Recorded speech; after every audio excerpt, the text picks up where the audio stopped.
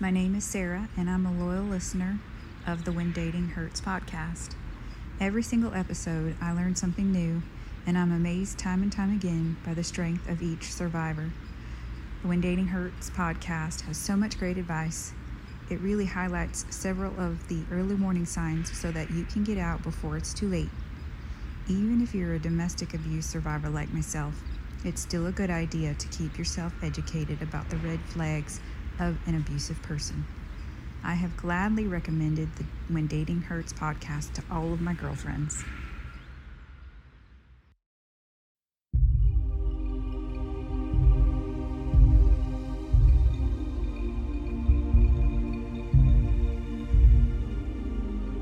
The When Dating Hurts podcast continues to grow in popularity.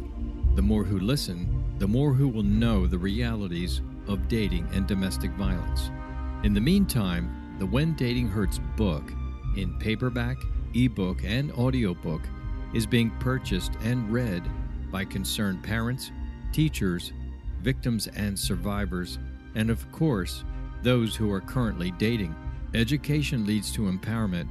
That way, if a potential abuser is targeting you or someone you care about, you will know how to detect it and how to break free and stay safe. Up next, another survivor story to illustrate how an innocent person can become manipulated and trapped in abusive relationships.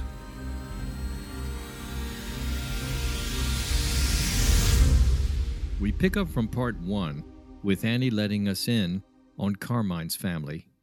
Is this the large family she never had growing up? If so, how might she fit in? Here is Annie.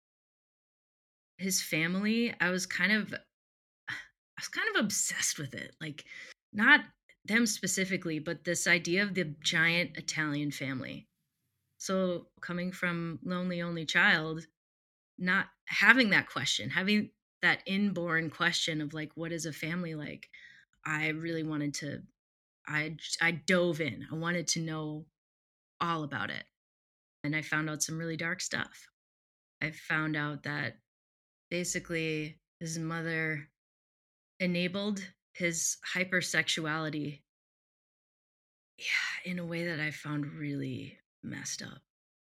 He took me downstairs to show me some drawings he had done as a teenager or whatever. They were pornographic anime drawings done with the highest amount of detail. They were nasty. And his mother kept them. So proud of what her son did? I guess. I really was super confused by that. There was also like a weird openness where the men would talk about their sex lives openly and like send pictures. And I that's another thing too. It'd be blowing up my phone all the time and sending me nasty pictures. I've heard other people in interviews say the same thing. Like, that means like he's really interested in me, he's really into me. Like, isn't that good? Yeah. Look at all the things he's sharing. Yeah. So we're getting to the end of this. So that relationship, how long did that one run, would you say? That was 2 years, I believe. Okay. The end of it was I still lived at the loft, the artist loft. We were in my room. My memory's a little foggy on exactly what it was that went down. It could have been one of those like, well, if you don't do this sex thing for me, then whatever, fill in the blank. But I had had enough, and I told him to get out. I said, "Get out of my house. Get out. This is it." And I walked down this hallway. So the way that it was set up was like big open space, and then there's a little hallway, and then all these bedrooms come off of it. Mm-hmm. And mine was at the very end of the hallway. So I walk down the hallway. There's a door at the end. I'm essentially like, you've been told to get out, and I'm leading you out. Here's the door. But at that point, he puts hands on me. He pulls me. There's a door, like, this stuff happens so fast. So it's like I used the door to like try to separate myself from him, but he had pulled my chest and like my shirt to pull me back inside to get me both of us back in the room. That was the first time that somebody had put hands on me. And that was like, well, now I know that that's abuse. This is how uneducated I was about all of these things. This happens like this sometimes, up until the time that somebody's physically manhandling you, I guess we could call it. Yeah, It's like it didn't exactly. really add up to violence or abuse. Up until then, it's just we don't get along or this is uncomfortable, but it's not Yeah, what this is. And now you had crossed exactly. over. Yeah. So now I knew, but he wouldn't leave. So I ran out onto the fire escape and like cowered in a corner in the dark. And I was just hoping he would leave. But he didn't. He found me on the fire escape and gave me every excuse in the book as to why he should stay. One of them included, but it's such a long way for me to get back to my place. And I said, that's bullshit. We ride bikes all the time to and from there. It's 10 minutes. Not buying it. Mm-hmm. You got to go. I specifically remember that one. But I also remember being cornered. I still remember and feel that in my body. Somehow he tries to like speak to my one of the roommates, and this was the guy who lived in the room across the end of the hallway from me. He he's like, "What do I do? She told me to leave." And he said, I'll never forget this either. He said, "Hey man, she asked you to leave. That means you have to leave." Simply put. Yeah. It's interesting. I didn't expect anybody to care. It meant a lot to me. So I break up with this guy. People don't understand. They're like, that guy, he's so fun. Oh my God, I love that guy. Oh my God, we're still friends actually, and he's doing great. I don't know if any of you have noticed, I'm tiny, I'm very skinny, and my hair is beginning to fall out. And I had acne like really severe because like these chemicals, like the cortisol or what I mean, what it feels like in my body is knives. There's knives in my gut and there's needles in my face. It's shame. It's just constant shame and fear. And so I like there goes the appetite. If that's your normal.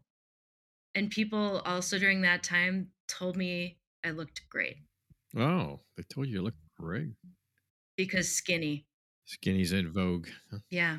I was just like, I cannot believe that at this time in my life where I feel the worst that I've felt so far, people are telling me how great I look.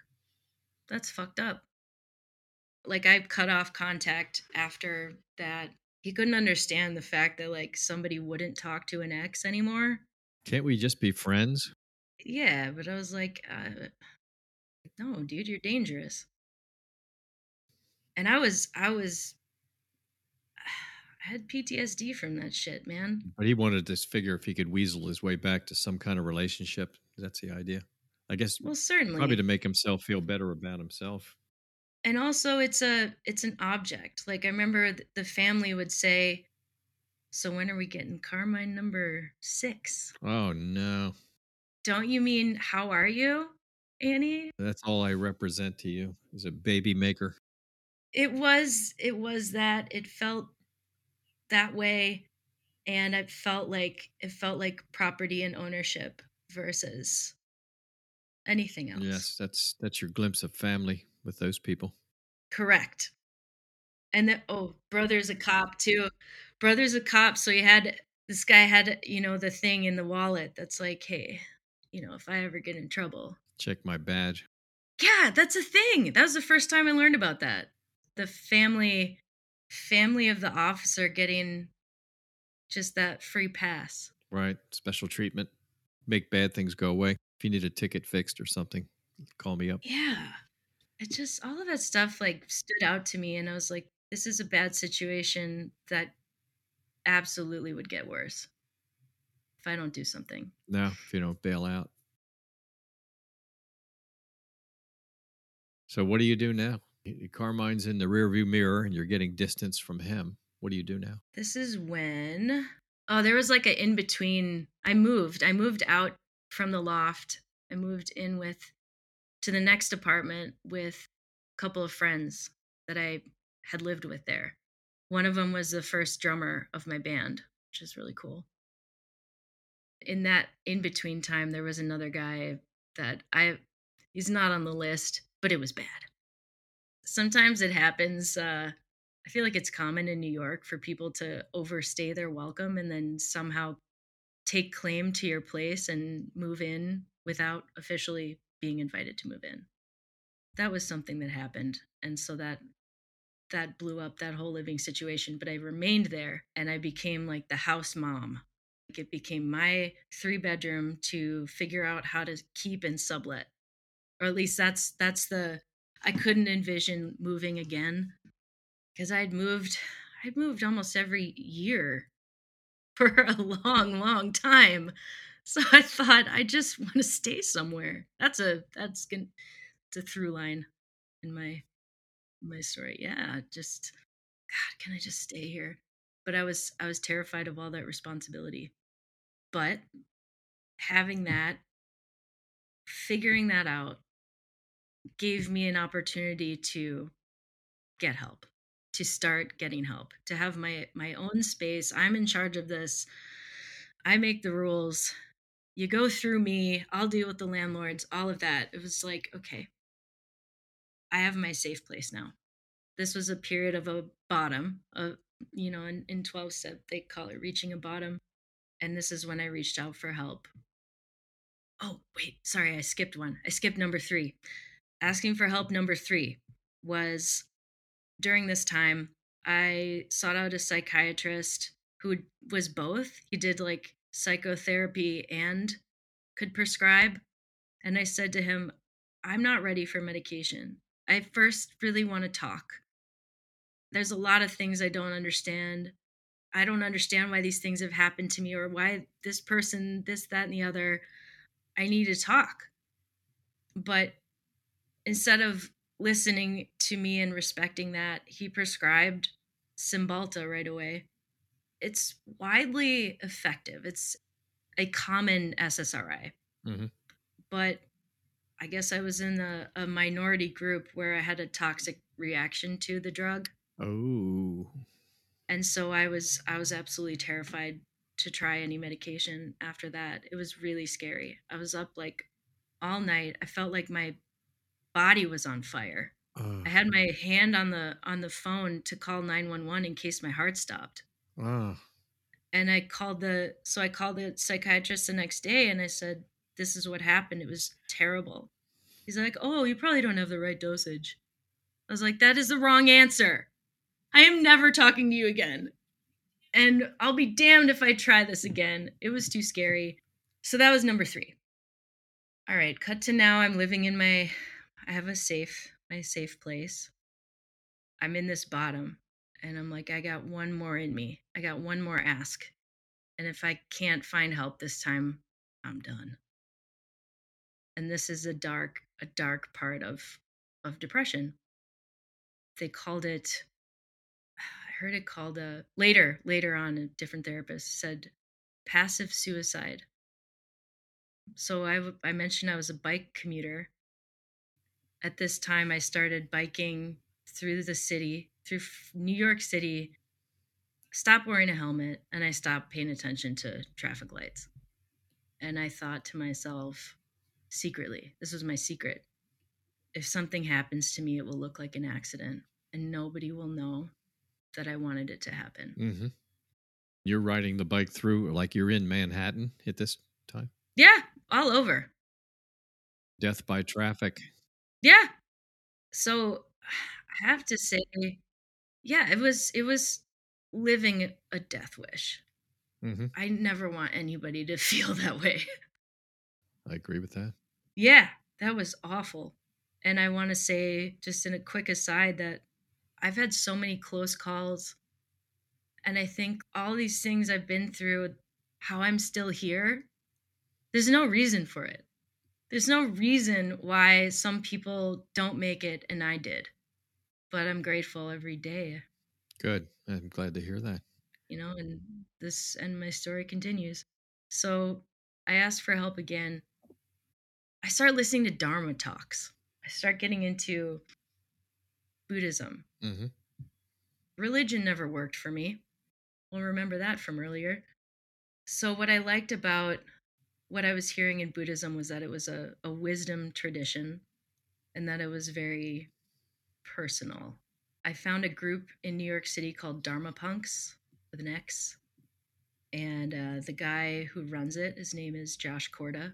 He's written a book several years ago. I recommend looking for anybody who's curious. Look up Dharma Punks and Josh Corda. Mm-hmm. Meeting him saved my life, to be honest. To be frank, I listened to some talks. I looked at the website. I saw that he was open to one-on-one mentoring. So I reached out and he messaged me back and said, "Why don't you come talk to me?" And it turned out that he lived a 6-minute walk from my door. Oh, huh. I walked to his place, sat down with him in his backyard, and I explained to him where I was at. I believed at this time that the soul was an entity, a finite entity, that it was like a sheet. And, you hear these rock songs, "There's a hole in my soul," that kind of crap. But, it's a good rhyme. But I believed it. And I thought, this sheet of a soul that I have is threadbare, and pretty soon there's going to be nothing left. That's a very dangerous belief. So that very first meeting, he straightened me out and he said, "Well, in the spiritual community, we don't consider it like that." And he gave me a new picture. He said, like, it's actually something that's infinite. It has no beginning or end.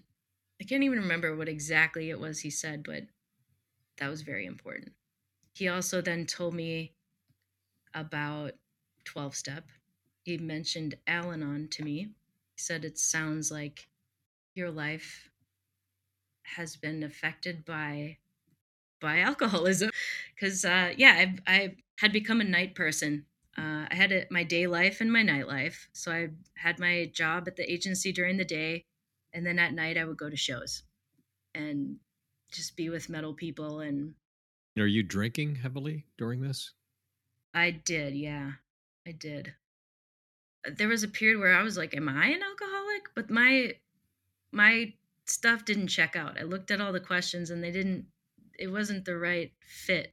But it seemed like everybody who I would become close to, I would wind up drinking to keep up with them. I started to recognize which end of that I was on and sort through it. Going to those meetings then opened me up to the ACOA meetings, and that's where I did major healing. I did all of the steps, and that, again, is the program for adult children of alcoholism and family dysfunction. Step by step, there's 12 of them, and by the end, you will have a firm understanding of where you came from, why. You'll have the why behind things that you need to heal, where they came from, what they manifested in your life, and how to begin to heal those things. And then, at the end, you help others. During that time, I also was in a relationship with somebody who is supportive. And that person now is one of my best friends and creative collaborators to this day. We talk almost every day. So this is now leading into relationship number 2. So in this healing period, I go back to Wisconsin. Somebody from my past comes back into my life. This is somebody from high school, or like middle high school, where like when I would sneak out, sometimes I'd go to like meet him and we would make out. Oh, how cute. And it seemed like I wrote this side note. Moving far from where you grew up can create this nostalgia for home and kind of a romantic view of it. There's like a FOMO in it, sort of like a what if I had stayed, what would my life be like? Instead, I chose this other difficult path. And like the Midwest and specifically can seem really comfy and nice compared to New York City, especially if you are struggling there. Mm-hmm. So I get back to GB. There's this person from my past. His name is Eric. And this is 2017. Meeting this guy again, it just hits on all my broken spots. They're big feelings, big ideas, amplified sense of meaning. There must be something important here because this person was in my life. I always had a big question mark about what being with them. I remember feeling proud of him. He'd had a rough go and now he was ready to branch out. Again, like looking at people and wanting to know their healing story and wanting it to be like mine and wanting to be mutually helpful to each other. That was like my dream. So he's very much a townie. And at this time he was saying, "Oh, I'm ready to leave Green Bay." I was like, "You? Wow." I was very impressed by this. We both were like, "What about Portland?"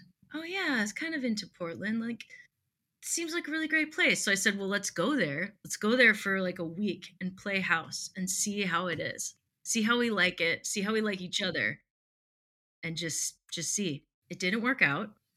Didn't feel as good as you thought it would. No, it did not. Yeah, this was a long time ago and so much happened like after that that the specifics of it are even still fuzzy to me. The main part is that I moved on and he didn't. So then, so that's 2017. Then the years after this are like pretty good and productive. I did a lot with my music and my band and had a good community, great people that I still am connected with. I'm sure you've heard of a thing called COVID. Yes, I think I saw it on TV. There was something about it. Yes. So COVID hits hard. November 2020. Everybody left. Mass exodus from New York. My roommates left. I had a really good situation with the two roommates. One went back to Italy. The other one went to, I think, Philly for grad school. And that was the people in my safe place. They were gone. My bandmates moved. One moved to Connecticut. The other one moved to Texas. My work office closed. Our music producer moved. Yeah, everybody had losses. Everything closed. And in New York City, your life became very small, very limited to what was available on your block. And for me, it was Dive Bar Row, man. There were six bars on my block alone. I never wanted to use dating apps, but I did at this time as a way to remain social. Are you in New York at this time or are you back Yeah. in Wisconsin? Yeah. The Wisconsin trip was very quick. I never ultimately I did not want to leave Brooklyn. I did not want to leave that life. I had the question at the time. I answered the question for myself. I went back. Okay. So during COVID, dating apps, dating was sad. Everybody was sad. Myself, and I'm sure lots of other people, felt disposable and desperate. I would meet people and get attached to them and think like, well, why can't we just be friends? Friends is better. So I would spend time with a few friends who were left, people who were from there, usually, like New Jersey or somewhere in Brooklyn. And I spent a lot of time with a man who did not love me. This is number 2. This is where my story is very, things weave in and out. I called it a dating violence and abuse, a personal history. So Eric had to be mentioned because that part is relevant to the later part. So we're in COVID. Life is tiny. Everyone's sad. I meet a friend of a friend and just start hooking up. And of course, I become attached because I did. I needed I needed that. I needed closeness. And we all did. Nobody wanted to with this person specifically, it was come closer so I can push you away. Yeah, there was a bit of manipulation in that. But by the end of it, it was a dark time. Being with this person was not like happy times. It was let's get obliterated and hook up and move on with life as usual. Nobody was happy. I ended that by saying, I would date you if you wanted to, but if you don't want to, I'm going to continue on my path. I'm going to continue meeting new people and living my life. Just letting you know. Essentially, this is your moment. So this thing has to have, this has to be a relationship or it will be no relationship. Yeah, this is, sounds fair. We will establish whether or not there is a commitment. And after that, he said no, there was no commitment. So I said, okay, at least we're on the same page. See ya. But I was also bummed. Mm-hmm. I had, sort of fallen for this person in these circumstances. And it was just a hard time all around. So there was one day I finished my work and I just felt emotionally spent. And I thought, all right, I'm going to go downstairs across the street to this dive bar, beer and a shot, and then I'm going to go to sleep. That's it. It was just a day like that. Things were not merry. All was not well. That night, if I hadn't gone out there, I think of this, if I hadn't have gone out there, man, I call this section of my outline, Enter the Street Pirate. Oh.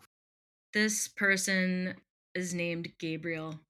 We will call him Street Pirate because he looked like if Jack Sparrow was in a motorcycle gang.